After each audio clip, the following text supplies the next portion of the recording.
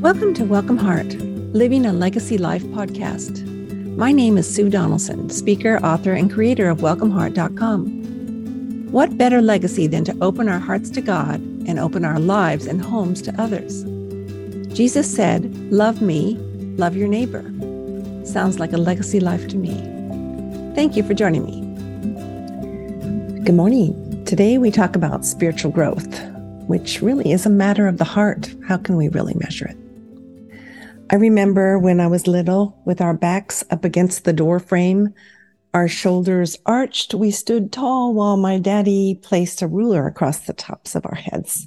He scraped the pencil back and forth and he added the date. "Look at that," he'd say. "You are officially taller than your sister or your brother or your mom," which was easy because mom was only 5'2" and had stopped growing years before. We would clap each other on the back and we would congratulate ourselves for something that we had nothing to do with. And we asked for another piece of cake. Who's tallest had more to do with DNA than if we took our vitamins or ate more cake. Growing happened to us, not because of us. Pencil marks and dates faded with time and new paint. I was a little sad when I heard that all the measurements had been painted off the wall. No longer did we measure. No longer did it matter. We were all grown up, we thought. What does matter is my spiritual growth. And your spiritual growth matters as well. It's really the main goal worth pursuing. God tells me to walk in a manner worthy of the calling to which I have been called. That's in Ephesians 1. God had maturity in mind when he created us. God loves us as we are, but too much to let us stay here. Now, spiritual growth is a matter of the heart, but can a heart be measured? I'm not sure. I am sure I never want to stop growing. I made a short list of 3 things to keep me on track for spiritual growth. And I don't mind that I never get to cross them off like a daily to-do list. I do like to cross things off my daily to-do list, but these 3 things I'll never cross off because they are things that I need to keep doing on a regular basis. I don't expect to reach a plateau and think I am now all grown up. I am completely like Jesus. I have nowhere else to go. I have made it to the top. That's not until we see Jesus, and we won't be thinking about ourselves at that point anyway. I'll share these 3 things in just a minute. Now, I can fool others with spirituality, and you can as well, but I can't fool God. God doesn't care about how many times I've cooked a meal for a neighbor or given money to a missionary. If I do it for credit in the good girl box. Jesus warned in Matthew 6:1, "Beware of practicing your righteousness before other people in order to be seen by them." Did you catch that motive thing right there? In order to be seen by them. Good deeds are good. Yes, I still need to make those meals for my friends or for the strangers who are my neighbors. I still need to do those things and give to people. Good deeds are good, but not at the expense of my heart, where I'm hoping people see that I'm doing these things. God measures a worthy life from the inside out. In 1 Samuel 16:7, he reminds us, "Do not look on his appearance, for the Lord sees not as man sees. Man looks on the outward appearance, but the Lord looks on the heart." That's always convicting to me. A while back, I was licking a wound, so to speak, that a friend had inflicted on me. I'm so glad I didn't react, I thought to myself, and say something back in anger. After all, I was grown up now. I knew how to behave. But she had hurt me, and she was my friend. After licking a little bit longer, I know I was driving the van, so this is a while ago when we had a van. I was driving up Tank Farm Road, and I was quietly commending my own maturity level. God saw that too. And I did the next spiritual thing. I prayed, "Lord, show me what to say to her next time I see her." It would be tricky. She was my friend and she hurt me. It's easier to be hurt by a stranger because you never have to deal with it. You'll never see them again, or you can make sure you don't. But when it's a family member, a close family member or a close friend, we need to deal with it or it'll just come back to bite us. I thought of a few different approaches while I was commending myself, and I was waiting for God's answer to my prayer because I had asked him, Lord, how do I respond to her? But while I was waiting for his answer, I visualized my answers or what I would do or what she would do. And I visualized her saying to me, oh, Sue, I see I was so wrong that I hurt you and I'm so sorry. But after a few minutes, by this time I was on Broad Street, God answered my prayer and it wasn't what I was expecting at all. He reminded me that I too was guilty of the same behavior. That was eye-opening.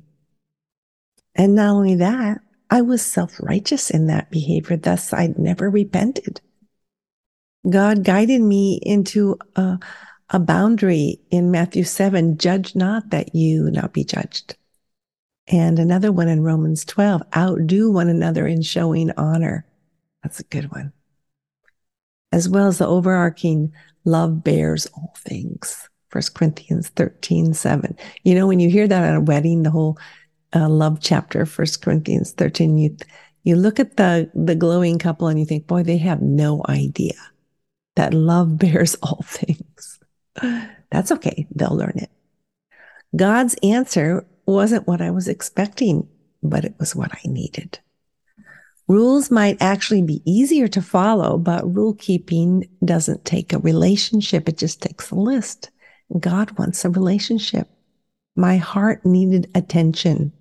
God wanted me to love others like he loved me. It's much easier to check points off for good behavior than to face internal issues like worry. Did you know that was a sin? Pride. We know that was a sin. And grieving the spirit, which makes me sad. I can keep my distance from God with a pencil and a list. But distance isn't what I was made for, and it's not what you were made for. You and I were created for intimacy with God. I heard someone say recently that she was very spiritual. And we needed to have a longer and bigger conversation because I needed to know, what do you mean by that? Are you intimate with God? I love Psalm 73:25. Whom have I in heaven but you? And earth has nothing I desire besides you. Wow, that is an intimate prayer to God. In college, I prayed, Lord, help me to know you better. Now I pray, Lord, help me to love you better. Knowing is good. Loving is even better. John Ortberg wrote this, God relentlessly pursues me because all he's ever wanted is to be with me and to be with you. When I understand this pursuit of God for me, I feel loved. And I want to love him the same way and share that love with others. I wasn't sure I was supposed to marry my husband. 3 years of not being sure. One evening on a long walk, he took my face in his hands and he said these magic words.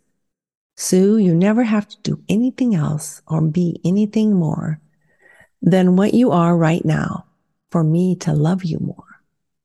Wow. Mark loved me as is. It's kind of like when you find something at TJ Maxx and it's missing a button or it has a little tear somewhere. And it says, this is on sale as is. This is what you'll get when you buy it. No returns. Mark was saying he loved me as is. He pursued me, just like Christ pursued and loved you and me. It was time to say yes to Mark, and I did. Growing in my relationship with God is based on his pursuit of me, not my pursuit of him. That's why we can breathe a sigh of relief.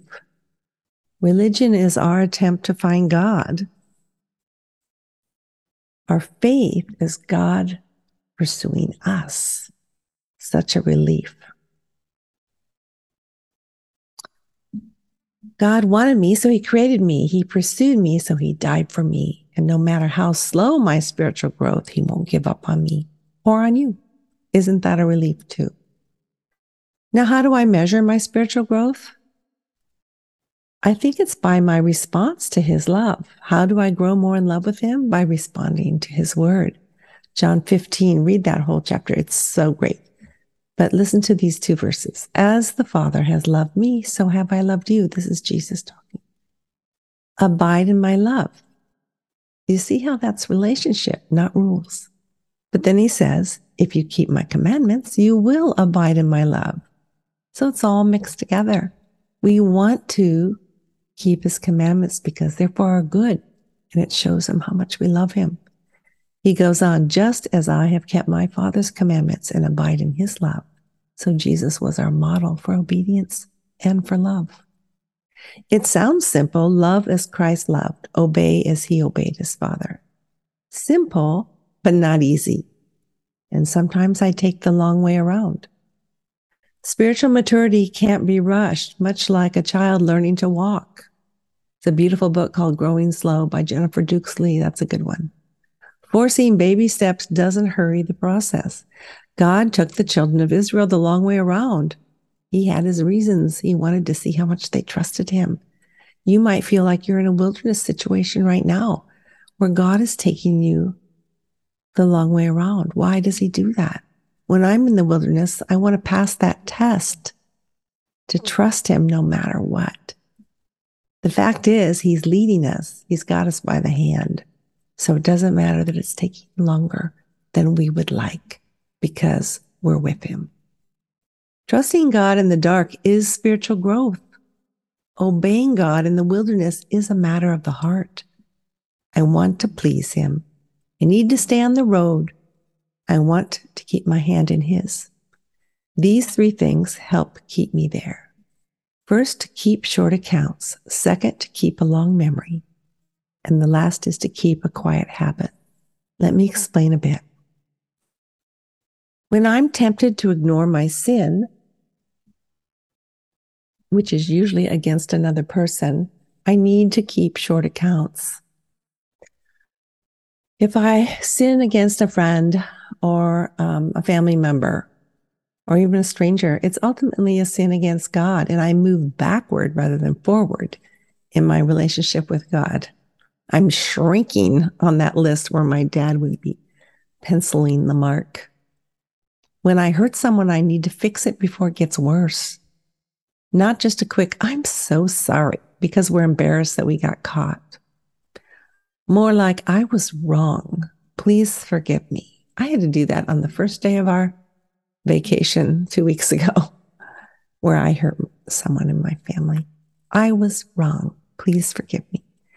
David wrote, the sacrifices of God are a broken spirit, a broken and contrite heart, O God, you will not despise. Psalm 51. I don't like those feelings of brokenness and contrition. But I've learned that repentance is God's precious gift to me, and it's for you as well. Go there as soon as possible. That's what I mean by a short account. I'm never so close to my Father as when admitting my guilt and receiving forgiveness. I mean my Heavenly Father. I don't want to prolong the pain, prolong the time to make things right. Keeping short accounts with God and with others helps me to grow up in him. If you have a question about that, feel free to email me, sue@welcomeheart.com. Secondly, keep a long memory. I hosted a God is Faithful party for 30 friends. Everyone brought an object that reminded them of a time that God was faithful to them. People stood one by one and shared their stories, holding aloft a watch, a candle, a wedding veil, recalling the faithfulness of a God who could be trusted. Never forget Bob Marshall standing up when it was his turn, and he held his watch and he said, we were told 5 years ago or 10 years ago that June, his wife, would only live for the next 5 years. And here it was 10 years later. So God had given them an extra 5 years together. That was him showing the watch that God was in charge of giving him more time with his wife. God was faithful. By the way, this list of 25 theme gathering ideas. This party idea is in that list. So if you want a list of all the gathering ideas, I'll put the link in show notes. I'm giving that away this month. This whole idea of keeping a long memory, remembering the faithfulness of God, helps me grow up spiritually. It will you as well. You don't have to have a party. You just have to remember what he's done.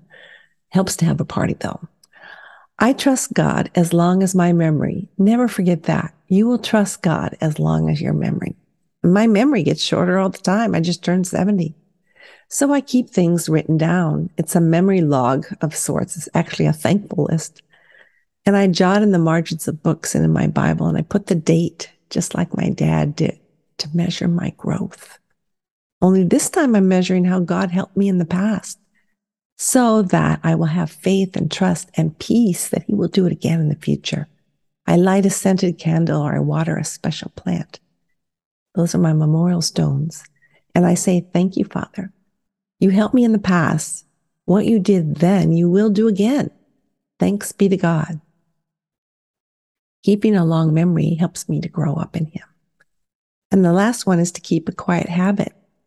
You know that wonderful story? It's kind of a sad story in some respects. Jesus is chiding Martha, and he was scolding her that her sister Mary had chosen best by sitting instead of serving, sitting at his feet. He said to Martha, you're worried about so many things. This is in Luke 10, if you want to look it up. I relate to Martha. I like the kitchen. I don't mind serving a crowd. It makes my heart happy. But I get reminded, I would say, convicted, pulled up every time I read this story. In the Amplified Version, Jesus says it this way, Martha, Martha. You can hear love in his voice too. You are worried and bothered and anxious about so many things, but only one thing is necessary. For Mary has chosen the good part, that which is to her advantage. That which is to her advantage, which will not be taken away from her. Mary had the advantage. We all want the advantage. We look for the advantage for our kids, for our husbands, for ourselves. But Mary had the advantage. Why? Because she was taking time to listen to Jesus. She chose that.